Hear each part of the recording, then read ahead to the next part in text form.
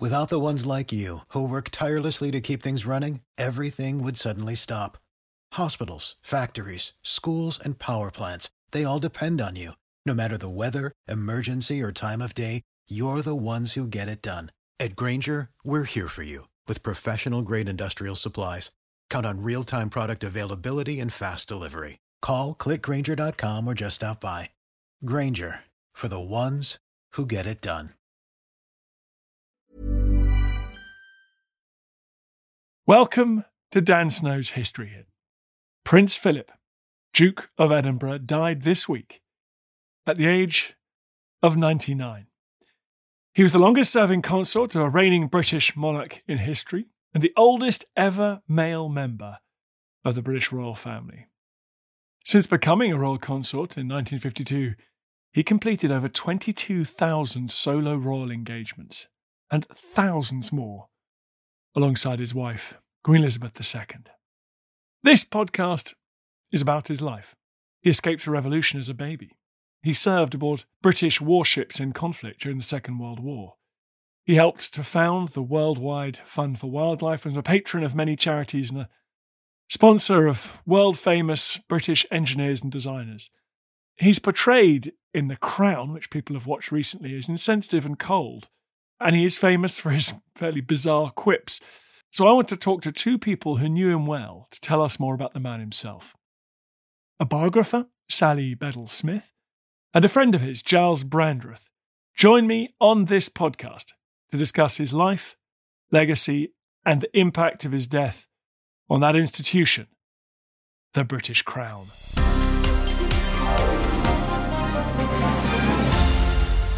Prince Philip was born royal, but following the First World War and its attendant revolutions and upheavals, June 1921 was a bad time to be blue-blooded. His father was a younger son of the Greek king, but 18 months after Philip was born in Corfu, a war against Turkey was going disastrously and the military staged a coup.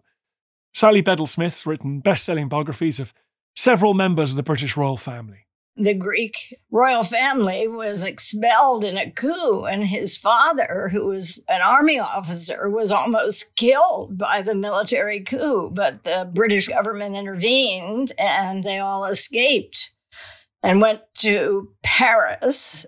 He and his 4 older sisters and his mother, Princess Alice, who was related to the British royal family. Her grandmother was Queen Victoria.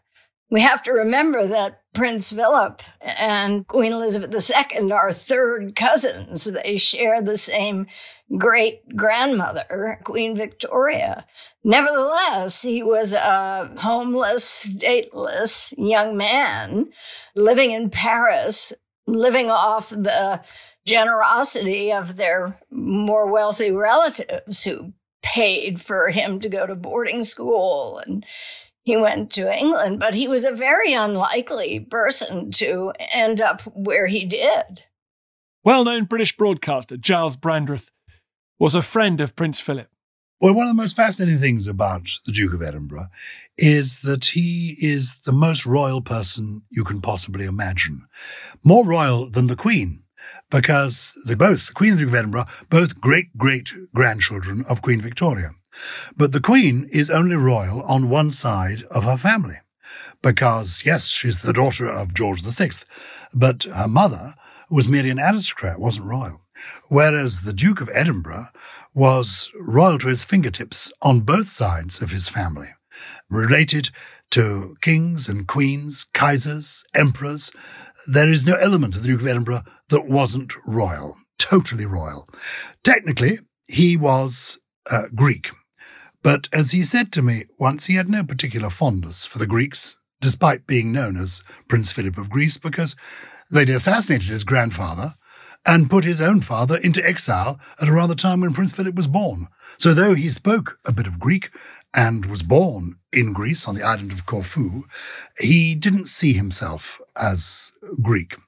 And his grandfather was the king of Greece merely because in the 19th century, so many problems in that part of the world, they were looking for a king.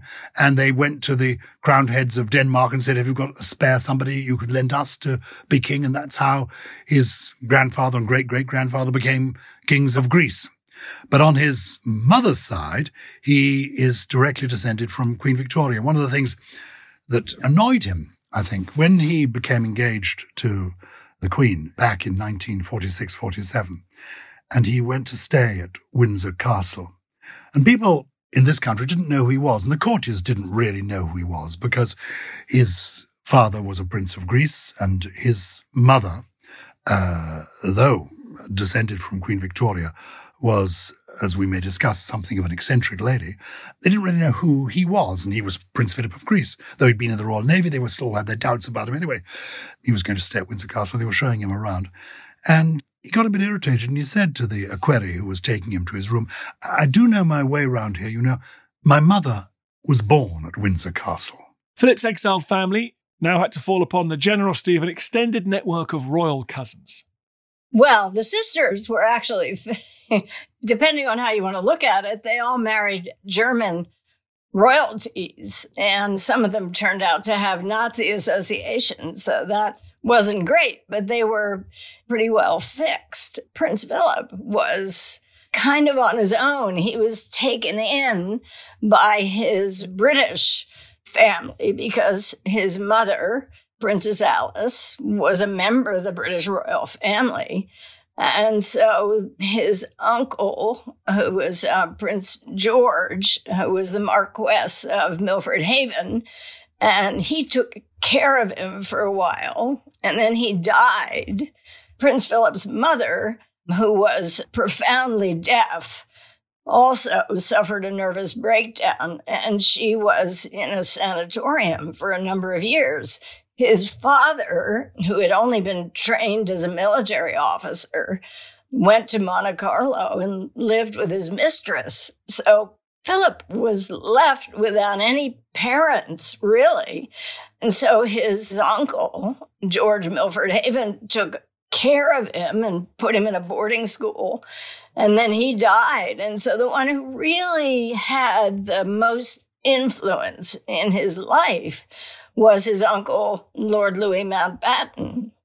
But he had no money, and I think his only future was in the British Navy, which is where he went after boarding school and where he distinguished himself in World War II. He became a British citizen in the 1940s and changed his name from Philip. Curiously, for a royal person, he only had one first name, one Christian name. He was simply Philip. Quite extraordinary. And that always, when he wrote to you, you felt a kind of intimacy that was quite unwarranted because, of course, he could only sign his letter Philip. So whenever he wrote to anybody, he signed it Philip. And they thought, oh, look, I've got a letter from Philip. But actually, there was something else that he could put because he was simply Philip. Philip, Prince of Greece. So born Greek, but died British. But basically, he was a citizen of the world, I think. Philip was the top cadet in his class at the Royal Navy College, Dartmouth. Then saw plenty of action serving with the Royal Navy during the Second World War. He was at the Battle of Crete in the Mediterranean. He was mentioned in dispatches for his service during the Battle of Cape Matapan, in which he controlled a battleship's searchlight. He became First Lieutenant of HMS Wallace at 21 years old, one of the youngest First Lieutenants in the Royal Navy. During the invasion of Sicily in July 1943, he saved his ship from a bomber attack at night. In 1944, he was on HMS Welp and saw service with the British Pacific Fleet. And amazingly, he was in Tokyo Bay when the Japanese surrender was signed. I asked Sally whether marrying into the royal family actually adversely affected his career. It absolutely did stop his career. He was ticketed because of his ability. Prince Philip was a very, very bright man. I remember once talking to a general and asking about how he and the Queen made decisions. And he said, well, the Queen has this sort of big picture, and Prince Philip has this sort of defense staff rigor, and he can drill down to the bottom of a problem and pick it apart and find a solution. He was a very good sailor. He understood technology. He understood how it all worked. And on his own, he was doing very well. After the war, he was pursuing a career. And when he and the Queen, well, then Princess Elizabeth, went to Malta in the late 1940s, he had his own ship, and he was thrilled because this is what he'd always wanted to do. And then George VI became very ill, and they had to return to England and take over a lot of his duties. And at that point, he knew that there was no hope that he could continue as an officer in the Royal Navy. He met the future Queen, his young cousin Elizabeth, at Dartmouth. He met the Queen, properly met the Queen in the summer of 1939, when King George VI and Queen Elizabeth took their two daughters to the Royal Navy Academy at Dartmouth for the day. Philip was a cadet in the program there, and he was 18 years old and drop-dead gorgeous. He looked like an Adonis, 6 feet tall, blonde hair, fine features. Elizabeth was 13 years old, and she was just beginning to emerge into puberty, really. But she saw him that day, and it was the first time that she really spent time with him. I think they may have glanced at each other at a royal wedding a few years earlier, but this was the first time that they really properly had a chance. They played games, and they had lunch and dinner, and she fell in love with him immediately. I remember talking to her cousin, Margaret Rhodes, who was the daughter of one of Queen Elizabeth, the Queen Mother's sisters. And Margaret said she fell in love with him at that moment, and she never looked at another man. And it was the only thing in her life that she decided on her own. And it's touching to see how persistent she was. There were moments during World War II when the king and queen were bringing around all sorts of eligible, titled English aristocrats that they thought would probably be more suitable. And she just cast them all aside. Prince Philip was the only one. And Elizabeth, to her credit, saw in him qualities that could be very helpful to her. She didn't know when she would become queen, but she knew she would become queen at some point. And he has been so misunderstood, and I think particularly by the Crown, really portrayed in a fashion that is completely at odds with the way he really is. He was highly intelligent and with a real questing mind.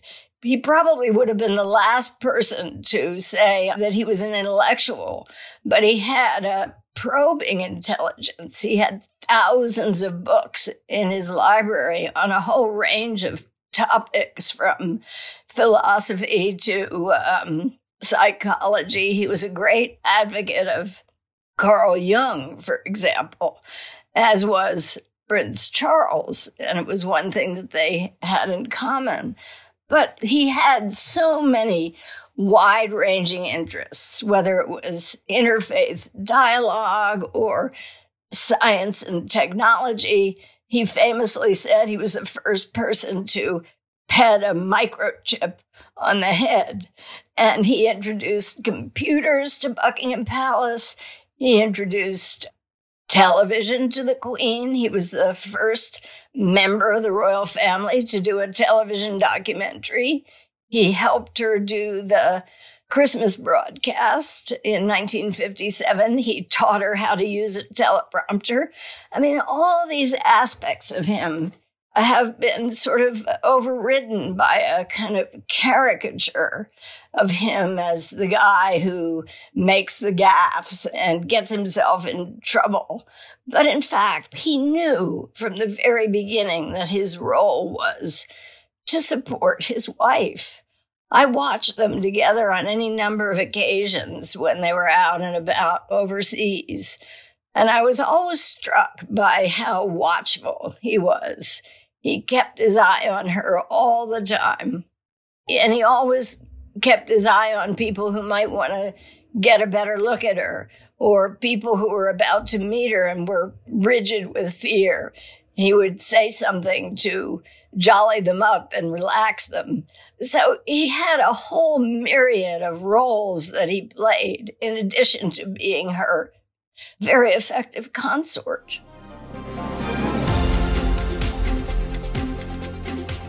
You're listening to Dan Snow's History Hit. We're looking back on the life of Prince Philip, who died this week.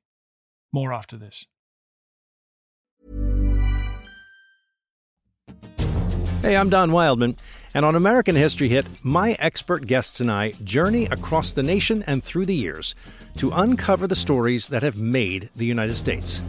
From first flight to first ladies, from stitching the Star-Spangled Banner to striking gold in California, to shooting for the moon with Apollo.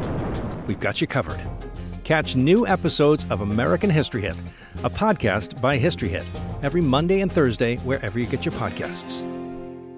When you're ready to pop the question, the last thing you want to do is second-guess the ring. At BlueNile.com, you can design a one-of-a-kind ring with the ease and convenience of shopping online. Choose your diamond and setting. When you find the one, you'll get it delivered right to your door. Go to BlueNile.com and use promo code LISTEN to get $50 off your purchase of $500 or more. That's code LISTEN at BlueNile.com for $50 off your purchase. BlueNile.com, code LISTEN. Looking for the perfect gift to celebrate the moms in your life? Aura frames are beautiful, Wi-Fi connected digital picture frames that allow you to share and display unlimited photos. It's super easy to upload and share photos via the Aura app. And if you're giving an Aura as a gift, you can even personalize the frame with preloaded photos and memories. And also remember, when you're using messaging apps, they shrink the photos. You cannot print those out. You cannot blow them up. This is high quality imagery going to one of the most important people in your life. The Aura app is super easy to set up. It takes about 2 minutes, and you're going to love it. There's free unlimited storage, add unlimited photos and videos, and invite as many people as you want to a frame. Right now, Aura has got a great deal for Mother's Day. Listeners can save on the perfect gift by visiting auraframes.com to get $30 plus free shipping on their best-selling frame. That's AURA frames.com. Use code DANSNOW at checkout to save. Terms and conditions apply.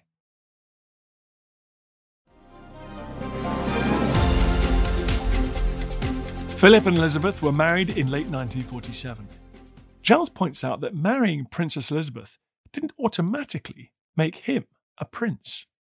When he married the Queen, he became the Duke of Edinburgh, but he ceased to be a prince at all. And people didn't realise this. For 10 years, the Duke of Edinburgh wasn't a prince.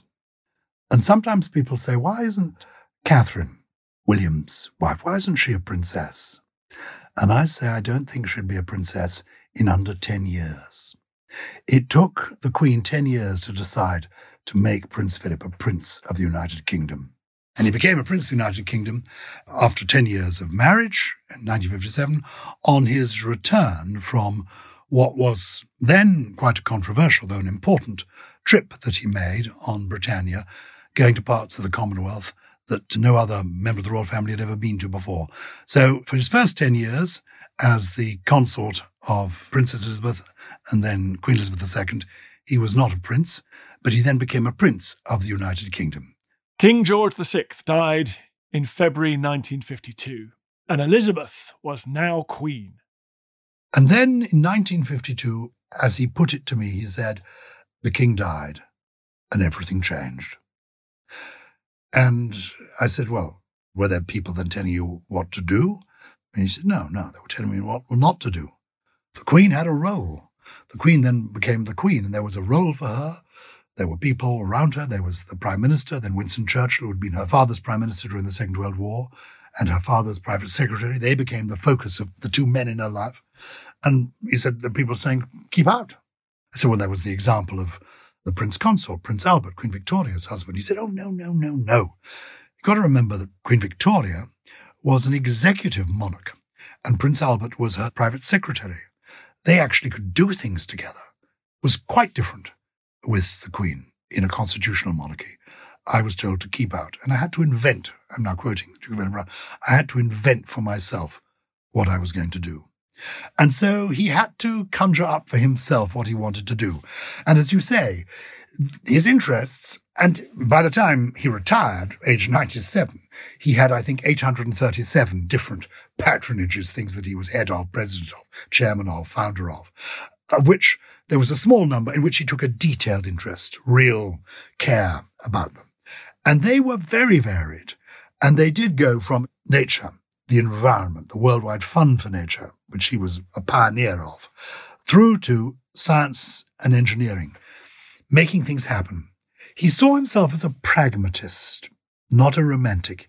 He was very much into practical solutions. And his view of the world was, how can we make things better? What can we do to make things better? And that's really what he gave his entire life to doing. I asked both these observers what they thought was Philip's contribution as a royal consort. He and the Queen shared a sense of humor. I remember one of her longtime friends, Prudence Penn, telling me after being very dismayed by the first season of The Crown, she said, what they don't understand is that with the Queen and Prince Philip, there's always a laugh around the corner. And there was this lightness to their relationship that I think was very helpful to her because she had a lot of heavy-duty things to think about. I think one of the reasons that he lived so long and was a happy person was that he coped very well with change. I think one of the secrets of being a contented individual is to be able to adapt to the world because life does change. He was quite interested in psychology. And I discussed this with him once, how somebody had said to me, it was Dr. Anthony Clare, the man who used to do a radio program called In the Psychiatrist's Chair, who said one of the secrets of being happy is to cope with change, to be able to change the salt and the soup of life. If you resist change, you will be unhappy because the world is ever evolving. And one of the reasons I think that Prince Philip was remarkable was that he coped with change. He lived for 100 years, born in 1921. His values, though, really were the values of his generation, but he coped with the changing world. Napoleon, I think it was he, who said that if you want to understand a man, you should look at what the world was like in the year that man turned 21. And Prince Philip turned 21 in 1942, the height of the Second World War. And he reflected people of that generation. But he also was able to cope in an extraordinary way with change. He was truly as modern as tomorrow, though he had a lot of time for yesterday. And as a personality, this is what made him so different from the Queen who is naturally conservative with a small c. Prince Philip was naturally radical, go ahead. She, as a matter of policy, would go at the pace of the slowest person in the kingdom. In fact, one of her private secretaries said to me once, I said, the Queen is very conservative. And he said, no, it is a matter of policy. She goes at the pace of the slowest person in the kingdom because she believes that no one should be left behind. Whereas the Duke of Edinburgh was always thrusting, questing, moving forward, wanting change, looking at what was coming around the corner. He was interested in the world around him, in what was new. He was interested in science, technology, engineering.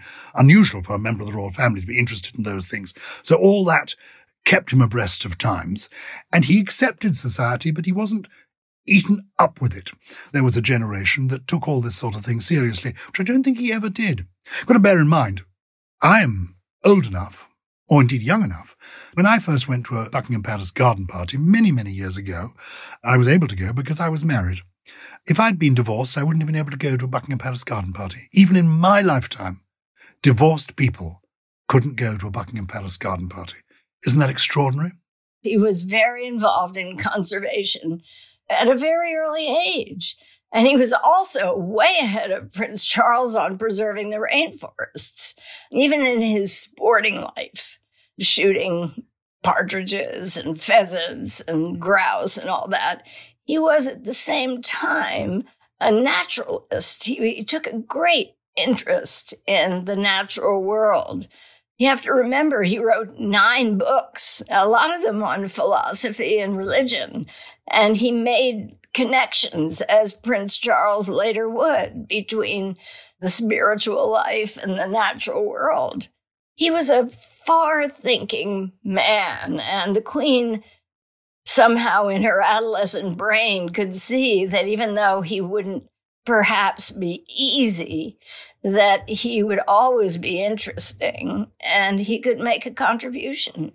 So there was never a tension. He never struggled by being number 2. He knew what he was getting into. He absolutely knew what he was getting into. And at the same time, he had the intelligence and the inquisitiveness to develop a whole portfolio of his own interests. Hundreds of patronages. He became the Chancellor of Edinburgh University and Cambridge University, and that allowed him to keep up with what was going on in the academic world. And by the way, he could get into the kind of detail that the Queen never could. So he was a valuable resource to her in that regard. And also, he always had personal interests that he was very good at. He was a good designer of jewelry, for example. I remember speaking to one of the bridesmaids at the wedding who described to me how he gave them all these Art Deco compacts that he had designed. And she said, typically, he sort of dealt them out like playing cards. But he also designed, for example, a beautiful bracelet for the Queen. He designed a beautiful bracelet for then Princess Elizabeth on their 5th wedding anniversary. He was a person full of surprises. I mean, one of the first things that I found amazing about him was his real interest in Jung. Jungian philosophy was something that interested him. He'd read a lot of Jung. And Jung had done some work looking at the case histories of all his patients over a lifetime and had come to the conclusion that the happiest of his patients were the people who were outward-looking, not inward-looking. People looked up and out, not down and in. And Prince Philip hated talking about himself, told all his children, don't talk about yourself, don't think about yourself, look out, look up and look out. And that was his view of life. Take an interest in the world around you, in nature, in science, in art, in what's happening around you. Look out. And that's what he did as a matter of policy. So combine that Jungian philosophy with the education he got at Gordonstoun, the outward bound education, healthy mind, healthy body. That plus the independence he had to find in himself because of the strange nature of his childhood, which we can touch on. He basically had to bring himself up in a way because his parents split up when he was 10 and almost disappeared out of his life from that age on. So this independent person, intelligent, questing, looking out at the world, and interested in everything around him. So he took a keen interest. I asked Sally how she thought Philip had handled his role, not just as a consort, but as a father. So I think, look, Prince Philip was not a huggy guy. And it was sad that he, and the Queen for that matter, had a lot of difficulty talking to their children face to face about problems. They tended to write to them when they wanted to discuss things that were tricky. So parenting was a challenge, but he took it seriously and obviously made mistakes. And I think when 3 of his 4 children encountered terrible problems in their marriage, it was a source of great pain to him and to the Queen. What does Philip's death mean for the monarchy itself? What the Queen and Prince Philip have given us is what a famous poet once called the security of known relationships. They have been there all our lives, and they have been reliable all our lives. I mean, the Queen, there she is, driven by duty, sustained by faith, a happy person because she has passions in her life, her dogs and her horses, but there isn't a more dutiful sovereign in the world. But the truth is, if we regard the Queen's reign as a success, and most people do, the joint author of that success has been the Duke of Edinburgh. And I think when they both go, the gap will be huge, but they will leave the monarchy in a solid state. I mean, it is, I think, the most respected, best serving monarchy in the world.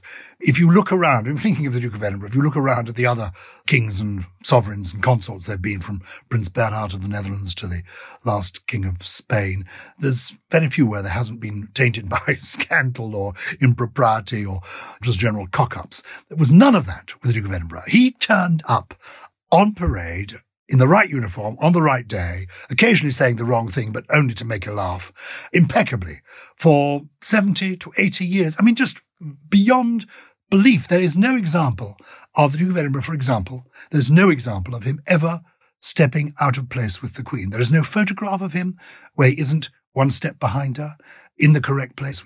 There's literally not. In 70 or more years of service, he did not put a foot wrong. It's almost beyond belief. It's going to be a blow to, obviously, everybody in the royal family to not have Prince Philip. More than people realize, he was a real sort of source of strengthening the family within. And obviously in his last years, when he wasn't around as much, when the monarchy was dealing with COVID, he couldn't exercise that same influence. But I'm not so sure that his passing will trigger a significant rethink. I think the more consequential moment will come when the Queen dies.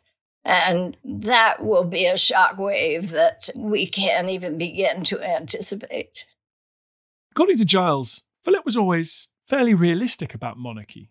So he was totally royal. And he had an instinctive, relaxed feeling about royalty. He understood, he was fascinated by history, and he understood the comings and goings of royalty. And what was interesting to me, observing him at close quarters, is he lived it, he believed it, but curiously didn't ever really take it too seriously. Famously, it was in Canada, I think, once, he said to the people that, well, look, if you don't want us, we don't have to stay. Just say so, we'll go home. You don't have to have a king and queen of Canada. You can do it your own way. So he was very relaxed about that. He certainly was a remarkable person. It's a funny way to run a world, but it's worked for us for 1,000 years, and it gives people something they want. Something that's quite interesting, you with your history podcast, the reason people like talking about royalty is it gives you something that history alone doesn't give you. This gives you heritage and fairy tale. It's a wonderful combination. History and magic. That's what you get from royalty. Let's finish up with one last anecdote about meeting Prince Philip from Sally. Well, I had a few encounters with him when I was traveling, doing work on books. And the best one was in Malta when he was 94. And we were at a reception at the palace. And the Queen was being escorted around as she typically was. And he, as he typically was sort of roaming around. And he walked up to me. And he looked at me and he saw the tags around my neck for my credentials, and he picked one up. And he said, oh, Random House, what do you do? Do you write books? And I said, yes, I write biographies. And he said, who have you written about? And I said, well, I wrote about Her Majesty, actually. And he said, oh, God, you must be desperate. And I said, no, it was actually really fascinating. And he said, who are you writing about now? And I said, His Royal Highness. He said, which one? And I sort of looked over at the other side of the room, and there was Prince Charles. And he looked over and he looked at me and he said, you must really be desperate. So he always had a twinkle. He said it in a kind of mischievous way. And he was that way a lot. I feel the hand of history upon our shoulders. All this tradition of ours, our school history, our songs, this part of the history of our country, all were gone and finished. Hope you enjoyed the podcast. Just before you go, bit of a favour to ask. I totally understand if you don't want to become a subscriber or pay me any cash money, makes sense. But if you could just do me a favor, it's for free. Go to iTunes or wherever you get your podcast. If you give it a 5-star rating and give it an absolutely glowing review, purge yourself, give it a glowing review. I'd really appreciate that. It's a tough world out there, law of the jungle out there, and I need all the fire support I can get. So that will boost it up the charts. It's so tiresome. But if you could do it, I'd be very, very grateful. Thank you. Hi, I'm Daniel, founder of Pretty Litter. Did you know cats tend to hide symptoms of sickness and pain? I learned this the hard way after losing my cat, Gingy. So I created Pretty Litter, a health monitoring litter that helps detect early signs of illness by changing colors, saving you money and potentially your cat's life. Pretty Litter is veterinarian developed, and it's the easiest way to keep tabs on your fur baby's health right at home. Go to prettylitter.com and use code ACAST for 20% off your first order and a free cat toy. Terms and conditions apply. See site for details. Planning for your next trip? Elevate your travel style with Quince. Quince has all the jet-setting essentials you'll want for your next getaway, like European linen, premium luggage options, buttery soft Italian leather bags, and so much more. And is all priced at 50 to 80% less than similar brands. Plus, Quince only works with factories that use safe and ethical manufacturing practices. Pack your bags with high-quality essentials you'll be wearing for vacations to come with Quince. Go to quince.com/pack for free shipping and 365-day returns. Thank you for listening to this episode of Dan Snow's History Hit. Please follow this show wherever you get your podcasts. It really helps us, and you'll be doing us a big favour. Don't forget, you can also listen to all of these podcasts ad-free and watch hundreds of TV documentaries when you subscribe at historyhit.com/subscribe. As a special gift, you can also get your first 3 months for just £1 a month when you use code DANSNOW at checkout.